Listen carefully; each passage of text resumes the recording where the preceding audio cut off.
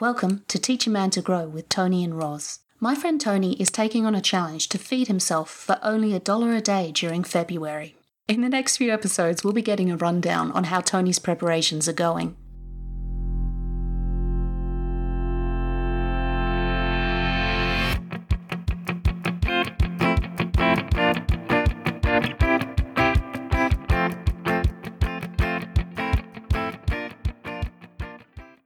All right, so we've gone into the garden. We've met the girls in the chicken run. Yep. Where's our next stop in the garden? The next stop is the compost heap. So recently I pruned most of the things I could prune in the garden, dumped it into the compost heap, and I borrowed a mate's trailer and went and got about 10 bags of mushroom compost. So that's all in there, that's doing its thing. And now, why mushroom compost? I know you've already been asked this question by someone recently. It's local and it's cheap. So it gives me the bulk that I need out of the compost. So that's the mushroom compost is from the farm that I get it from is based on manure and different grasses that they use. I think they must use straw or something like that in there. But it gives me the wet component that I need in the compost, and then throughout the year, I'll shovel the clippings and all the chook poo that comes out of the chook run into the compost heap to add the dry components. So any leaves that drop throughout the winter, I rake and put into the compost heap as well and turn it around. So it's always good to have a good mix of green and wet material and also dry material in your compost, just to have that good balance. Mm. And how's it looking at the moment? Because we've had both some really dry days and some really wet days. How's the compost heap coping? It is full of worms. It's completely sodden, so it's very wet at the moment. But what that means is that it helps all the twigs and leaves that I've put in there decompose down quicker. So I did a bit of digging yesterday in there because I planted some rock melons on the side of the compost heap. Ooh. Hoping that I'll get something throughout summer or maybe towards the end of summer. But there won't be any rock melons in February, trust me. Oh, briefly, let's just quickly visually turn back to the chook run, because I know that you have a pumpkin vine that goes over the chook run. Is that done for the year, or does it have? No, not at all. This year is no pumpkin year. I basically didn't get anything down in time, and the pumpkin seedlings that I've planted have been eaten by slugs. So I actually won't have any pumpkins this year. So that's why I've chosen to grow rockmelon instead, just for something different. But part of the plan is that having the compost heap next to the chook run means that I don't have to move manures as far. So they just go from one plot next door. And then growing pumpkin in basically within the compost heap gives it plenty of nutrients that it needs, but also allows the pumpkin vine to crawl over the top of the chook run and provide shade for the girls. Excellent. Okay, so we've been to the chook run. We've seen the condition of the compost heap, which is looking lively and good. What's next? Next plot is where most of my greens are. So in there I've got my kale, I've got basil, I've got lettuce, which has gone to seed, which is okay because I'll sow the seeds directly down in the same spot, so they'll give me something to small greens to eat. I've got. What does a lettuce seed look like? I've never really seen a lettuce that's gone to seed. It's small flowers, you can kind of call them like really tiny daisies.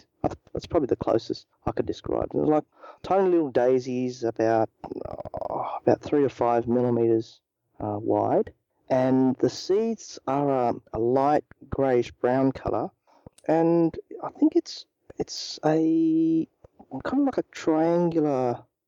It's kind of triangular, a long triangular pyramid type of thing. Okay. Wow. And do you basically just chop the heads off and feed them back into the earth, or do you have to dry them, or? No, they dry themselves on the stalk. I think that's what you call it. They dry themselves, and then I just pick it off and kind of squeeze and sprinkle it back down on the ground. Otherwise, what I'll do is I'll chop that whole flower head off, just hang it upside down to dry for a week, and then I'll put it into a plastic bag and mush it up, and so all the seeds will fall out, and then I'll just put it in a big tray, let it dry a bit further, and store it. And before I so rudely interrupted you, you were saying that you also have some mustard greens and a few other things? So there's mustard greens in there, there's some bok choy that are all doing reasonably okay. They're still a bit juvenile, but I think with all this rain that we've had, and hopefully a few longer days of sunlight, they'll go ballistic, and I'll have plenty of greens in that respect. There's a bit of... Yesterday I put down some broad bean seedlings that have been going for a while, so they'll be an end of summer type of crop. If I don't get to eat the broad beans, then I'll basically dig them back into the ground as a green manure. Mm-hmm. Down the back of that plot, I've got a cucumber. Yeah, I've got 2 cucumber vines, which I was very surprised yesterday to come home to find that there's a cucumber about the size of a golf ball. Oh, wow. So it's not Lebanese cucumber. It is... I actually don't know, because I bought the seedlings from the hardware shop as a bargain bin throwaway. It was like 50 cents instead of the $5-6 that they were selling for. So I was like, I know that I can make these grow again. So they've been in there for about 4 weeks, and they're starting to flower, and I can see small fruit coming about. So I'm very, very excited.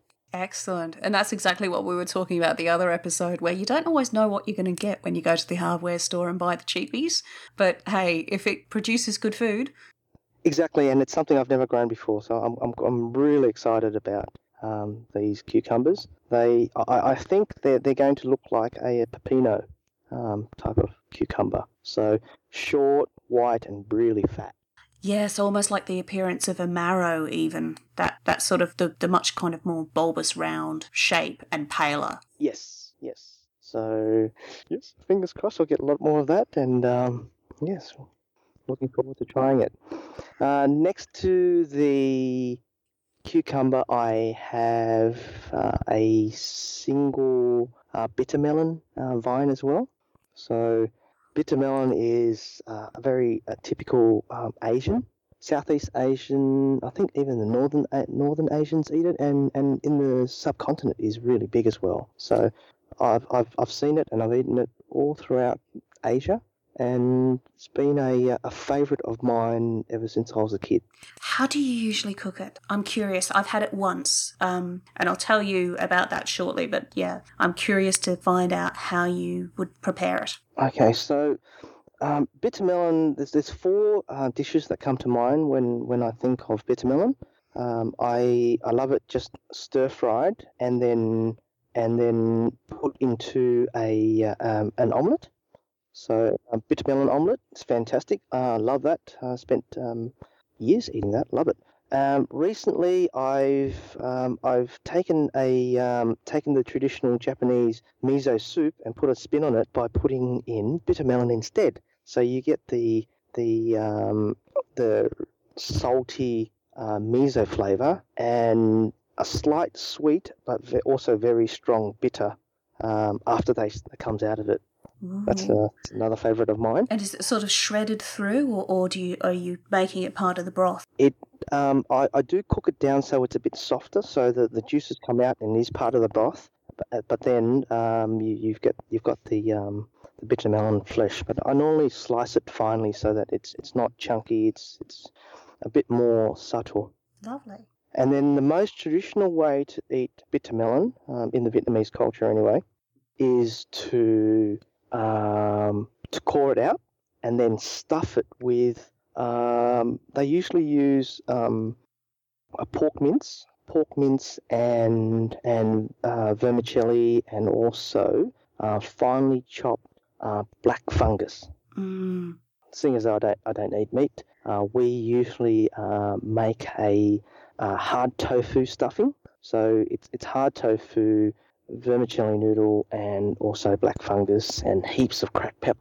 So you cut or usually just one end, or you slice it down the middle and carefully open it, scrape out all the seeds, and then stuff it with your tofu stuffing, and then just with a bit of thread, just tie up the two ends so that it keeps together, and then you boil it for probably about half an hour, and yes, that becomes. And then you cut it up into rings about 2 centimeters wide, and that makes the basis of a soup Oh, that you can have with rice.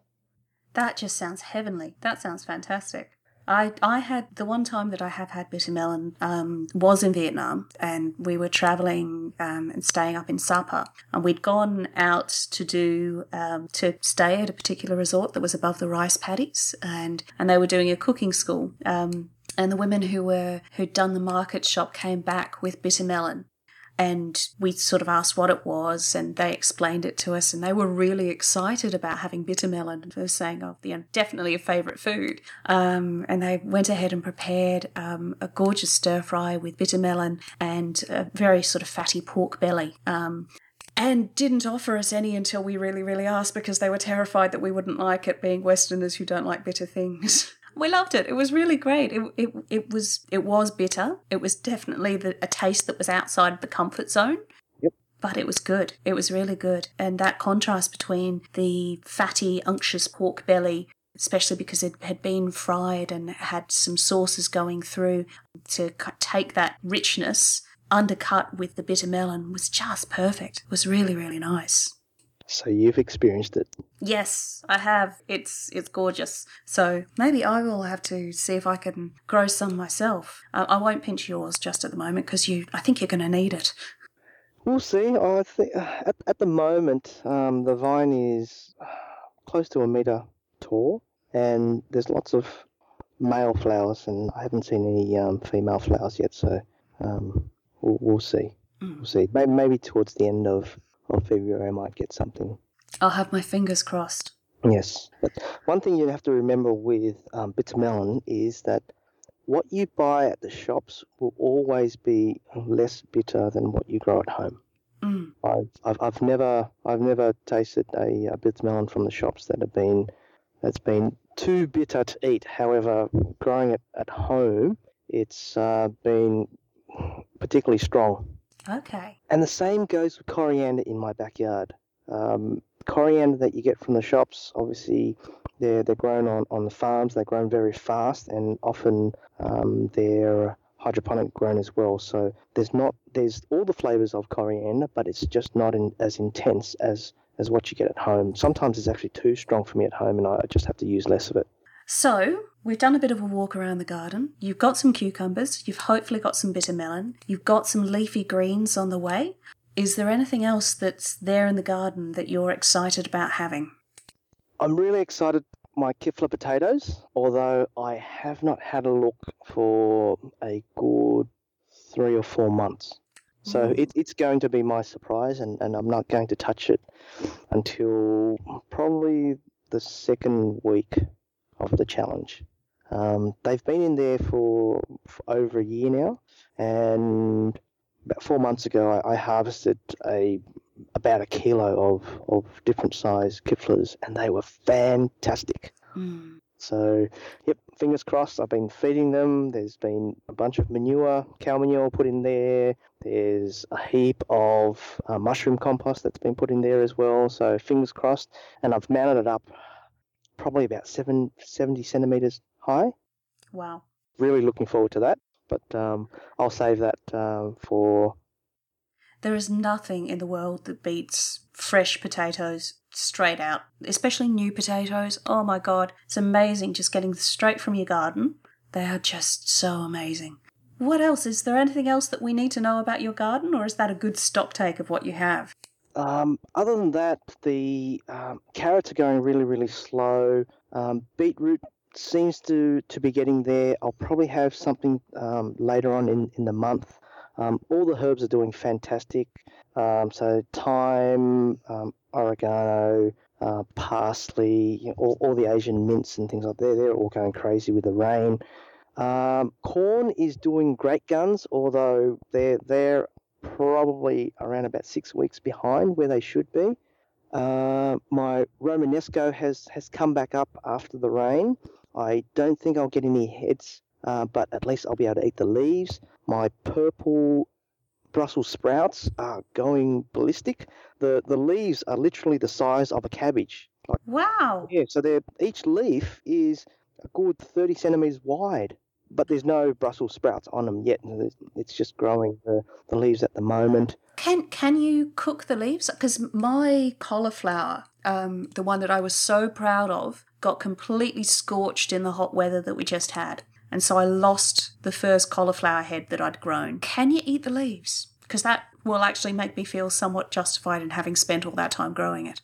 You absolutely can, because they're no different to the Chinese broccoli that you buy, which you only eat the leaves and the stems anyway. So they all come from the brassica family. You can eat all of it. I think there's a stir fry coming my way. That plant is going to be eaten. Choose the younger, softer leaves for better flavour and easier cooking, and I think you'll be quite surprised. Ah, I can do something with it. Yay! Absolutely. Okay, so it sounds like your garden is going great guns. Are you pretty confident that you'll have everything that you need for your challenge, or at least you'll be well supplied from your garden for your challenge? I am confident that I'll be well supplied, but obviously I'm not going to have everything I wanted. But I suppose that's a different story, because even if I don't have enough to eat throughout February, I'm well prepared to have a good harvest from the veggie patch for the rest of summer. That makes me feel good. I think I did a reasonably good job with planning, and the whole germination of seeds actually took a lot longer than what I had anticipated. So giving myself 10 weeks was probably not enough, but I think the hot weather that we had contributed to it. So it's probably stressed all the seedlings and everything out a bit, but then we've had a whole heap of rain, which is fantastic, but we've had too much rain. So yeah, it's part of the learning. And classic Australia. Yep. And a few family members have said, "Oh, you've just chosen the worst month to do this, because you know that the chooks are going to go into molt, so they're going to give you less eggs, and you know that January, February, or December, January is the hottest months of the year. So anyhow, Different month next time. it's a challenge. Definitely is a challenge. All good. So I'm not worried. I suppose I'm not worried with the garden situation. It's going to look after me. I think I've done enough. As part of this challenge, Tony is raising funds for Second Bite, an organisation that redistributes food to people in need. If you'd like to donate, go to the Teach a Man to Grow Facebook page and look for the link to Tony's Everyday Hero page. Now, I'm going to be jumping on right after this podcast, and I'm going to be putting in my donation, and I'm really impressed with what you're doing to make it all happen, because it is such an enormous challenge. I think it shows real dedication. So yes, I would also be encouraging everyone, get online, make a donation, and make this really, really worthwhile, not just fantastically worthwhile. Yes, everyone, get on board, help me and help others. Teach a Man to Grow is supported by Create Storytime. Create Storytime is an iPhone and iPad app that allows you to create magical stories for kids. I will always remember Storytime with my granddad, as he told us stories of pirates on the 7 seas. It's a tradition I'll be continuing with my kids. Make Storytime magical with Create Storytime. Available in the App Store now.